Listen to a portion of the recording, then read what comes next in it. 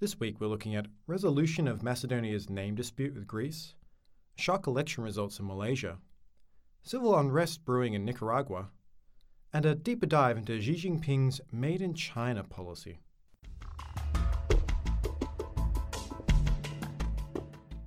Welcome to the Envoy podcast for the 27th of July. I'm your host, Nathan Shaw. This is the fourth episode of our rapid update, bringing us back up to speed, mainly based around July. Tomorrow we'll be back to the regular scheduled, once per week publishing schedule. Now to this week's roundup. First up is Macedonia's name change. Greece and Macedonia have reached a historic agreement to end a 27-year-old name dispute. The dispute over the Macedonian name stems from the end of the Cold War in 1991 with the breakup of the former Yugoslavia. Macedonia broke away under the name the Republic of Macedonia. Greece has been demanding that Macedonia change its name, as it saw that the Republic of Macedonia was making potentially a claim on Northern Territory in Greece, which is also called Macedonia, and also the heritage of Greece, in particular Alexander the Great. In an effort to pressure the Republic of Macedonia, Greece has prevented its ascension into NATO or the European Union. In June, Macedonia basically caved on this and added the geographical qualifier of North Macedonia to its name. Now, this is not technically official, as it needs to go to a referendum, but both parties agreed to this potential name change as long as the Macedonian public also agreed through a referendum. Both countries worked quite hard in June to bring this agreement together because there were EU and NATO meetings coming soon after this point where Macedonia wanted to make sure that it had its ducks lined up in a row to start the accession process. On the 27th of June, following the withdrawal of the Greek veto, the EU approved the start of accession talks, which are expected to be in 2019, provided certain conditions are met. On the 11th of July, NATO invited Macedonia to begin membership talks, saying the country could join the organization once the naming issue was resolved. Macedonia will become NATO's 30th member state as long as the people sign up to this referendum on the Greek deal. This referendum is planned for the 30th of September this year, and the question is, do you support EU and NATO membership by accepting the deal between Macedonia and Greece? The government of Macedonia has already started trying to promote this idea, while opposition groups that have been built around this idea of Alexander the Great and Bulgarian heroes as part of the national myth of Macedonia are opposing it strongly. Now to election results in Malaysia. Former Malaysian Prime Minister Mahathir Mohamad has been sworn in as the new Prime Minister of the country, ending 60 years of coalition rule by the Barisan Nasional. This makes him the oldest elected leader in the world at 92, and in the past had ruled for 22 years in a somewhat authoritarian government. The outgoing Prime Minister, Najib Razak, accepted the election results, but is also living under the spectre of corruption charges through the movement of money into hidden bank accounts. The new Prime Minister apparently emerged from retirement and joined the opposition out of anger with the corruption scandal that has engulfed the previous government. However, he has been known for a heavy-handed approach in politics in the past, including imprisoning opponent politicians.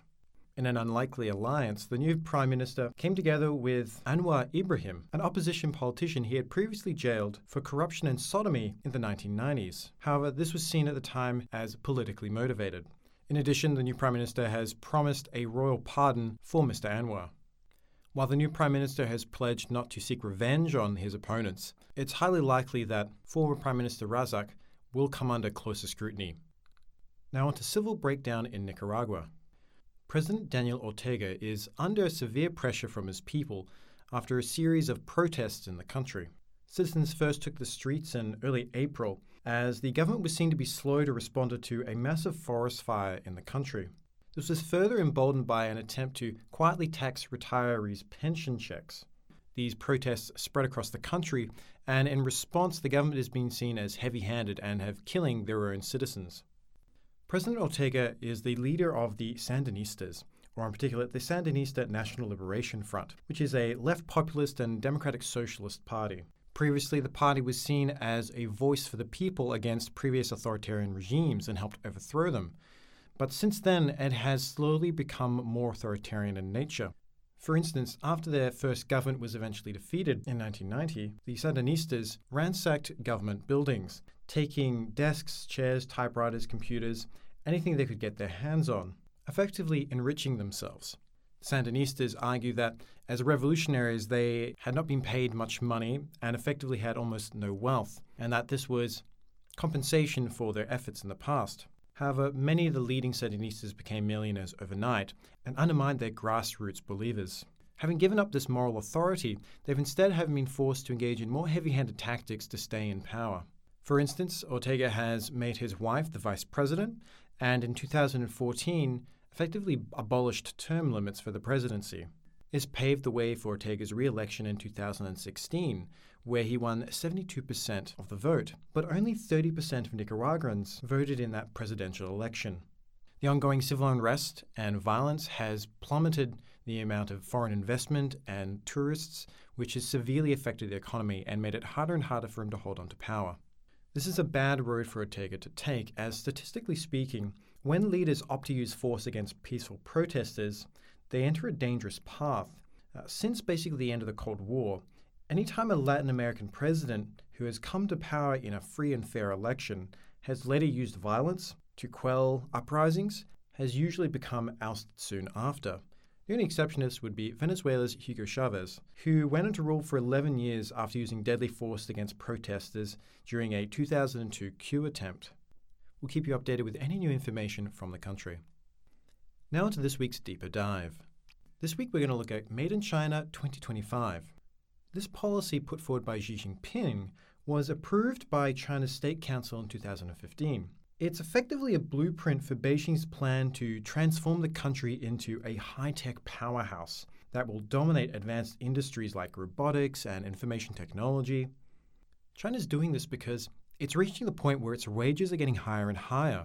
Now, part of this is because the country is becoming more affluent, but it's also because they have a constrained labor market, as they have a demography that is shrinking over time, as there are far fewer younger people than there are older people.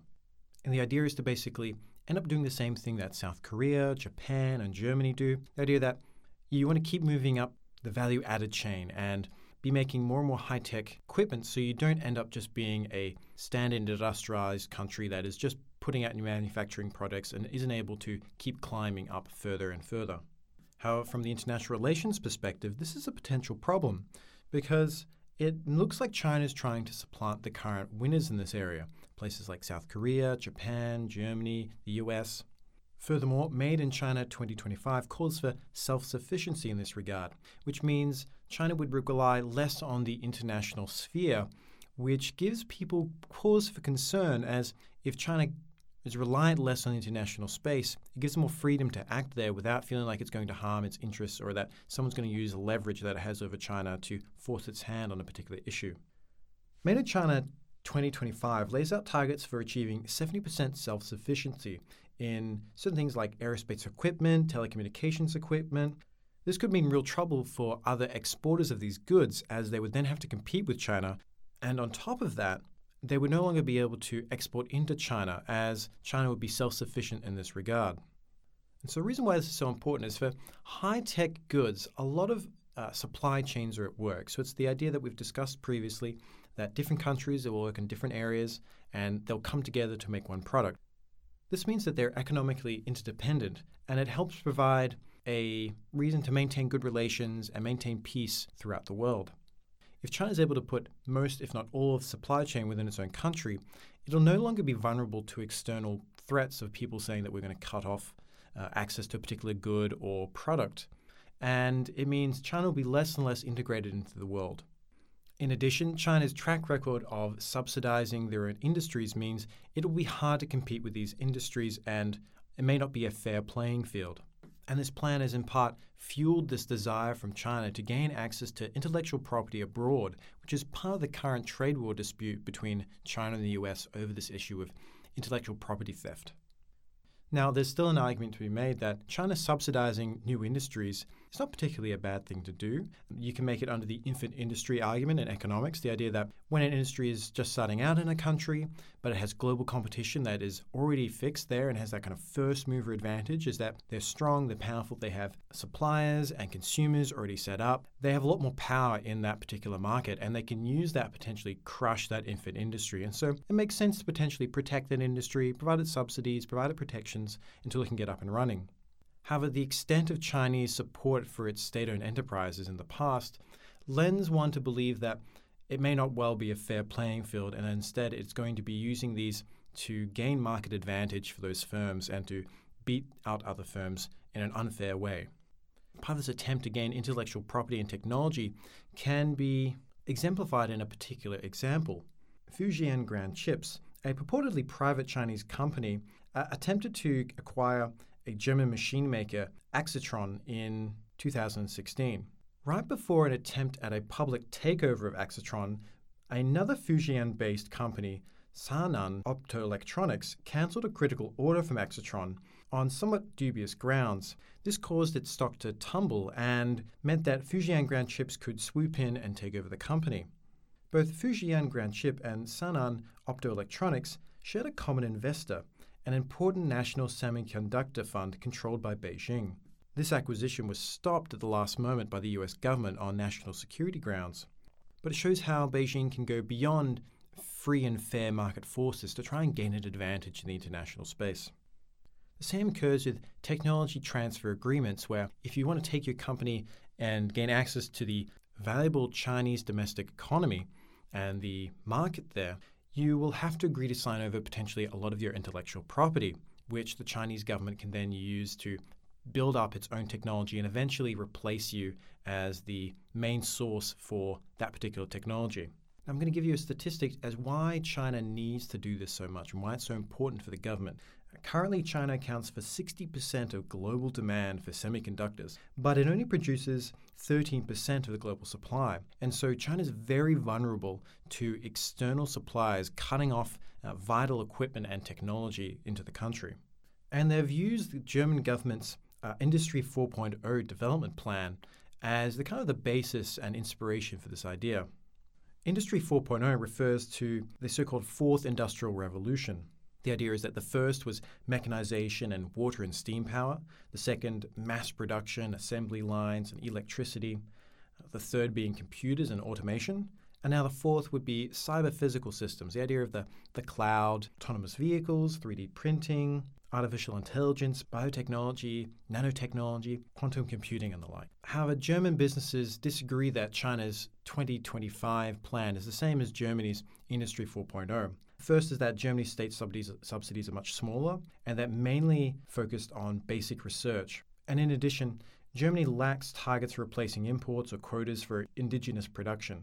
And finally, that the economy in Germany is open to outside participation, where in China, it's far harder to gain access to their economy. And so you can see there are good reasons for China to pursue this policy.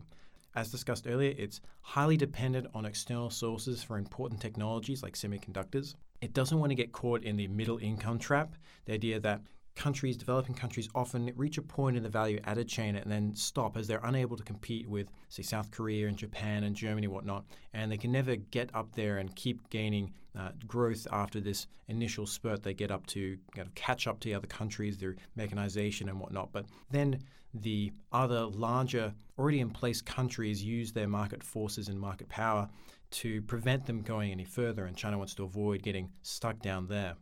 And finally, just because South Korea and Japan or Germany and the US have high-tech industries, why can't China have its own high-tech industry? And of course, for those countries, it's in their own interest to make sure that they're one of the few countries that are able to do it so that they gain more benefit and that there's less competition in the market. And so you can see how these countervailing forces and the different interests of each group, you're seeing how they're using power in different ways to try and get ahead. You've seen China using these various tactics to try and bring technology home. And in reverse, we've seen these other countries trying to prevent companies from investing in Europe and the US to take technology home. And part of President Trump's trade war has been based around the rhetoric that China is taking technology home and that it's unfair competition. As an aside, there's also a soft power aspect to this. Part of soft power is the positive reflection that your products worldwide reflect on you and your corporations reflect on you as a country. And so you think of Apple, Microsoft, Hollywood. These have strong associations with the USA.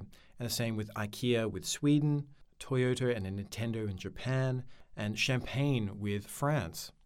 However, China hasn't been able to develop that same kind of name recognition yet for high-quality products that you might think when you think high quality, you think maybe Japan or Germany.